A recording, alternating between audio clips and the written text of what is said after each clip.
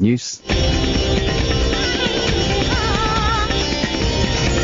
Lotus FM News with Navita Gajraj. 2 o'clock, good afternoon. Chaos has erupted at the Tshwane University of Technology Soshanguve campus on the first day of the final examinations. Exams have been halted after protesting students went on the rampage this morning as they continue with their fees protest. They argue the no increase in fees next year will be of no good as some students won't get their final results because they owe fees. Meanwhile, striking University of Johannesburg workers have resolved to go back to work. This after some of their colleagues were given letters to sign this morning, allowing them to return to work. The workers are now demanding a signed agreement on what Vice-Chancellor Aaron Rensburg has promised them following last week's talks. Now, Rensburg has said the workers will receive R1,000 on top of their monthly salaries until the process of insourcing is completed in June 2017. Here's workers' representative Linda Kushle-Xulu. We've been promised at least 10% of the things we've demanded, including the fact that workers' children will study for free year next year. Workers will be allowed to study themselves. There will be a top-up of 1,000 and they will be given 2,500 rand in the principle of no work, no pay in December to actually compensate the loss of payment this month. Therefore, we've accepted that, and then we have the view that we also think that it would be necessary to take workers back to work. However, we have a demand that says workers must be given something in written as an assurance that those commitments will stay, because at the moment they've just made commitments oral, nothing legally binds them. A group of taxi owners have marched to the provincial legislature over unhappiness of the My City bus service. A memorandum has been handed over to the provincial transport officials. Here's Lyndon Khan with the details. A group marched under the watchful eye of police and law enforcement. Taxi owner Sianda Dianchi says they are calling on the city to issue permits to drivers, saying they are willing to operate alongside the My City service for the Cape Town to Hout Bay route. Other drivers say they are unhappy over the impounding of taxis and call for a moratorium on the practice. The memorandum is addressed to Western Cape Premier Helen Zille, who is currently out of the country.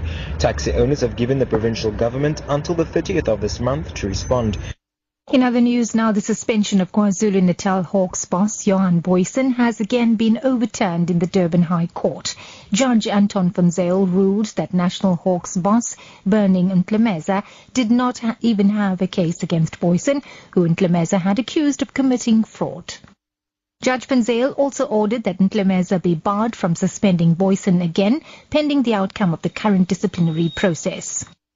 Van Zyl further ordered the Hawks boss to pay Boysen's legal expenses. There are claims that Boysen is being persecuted for investigating politically connected business people in KZN. And the Eastern Cape Health Department's mortuaries are full to capacity with 199 unclaimed bodies across the province. These bodies have accumulated since the beginning of the year. 83 bodies lie in the Nelson Mandela Bay, 69 in Mthatha, 41 in Buffalo City Metro, and 6 in Amatole. Health Department spokesperson Sizwe Kupelo urges those with missing loved ones to visit the facilities to identify them.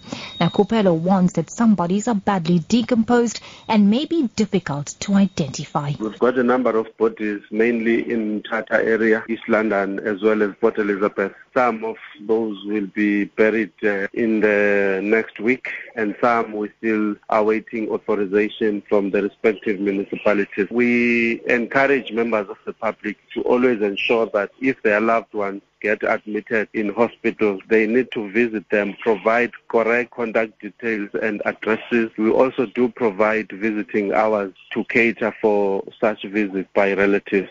And wrapping up, the South African Weather Service warns South Africans of possible heavy downpours that may lead to flooding from today until the weekend.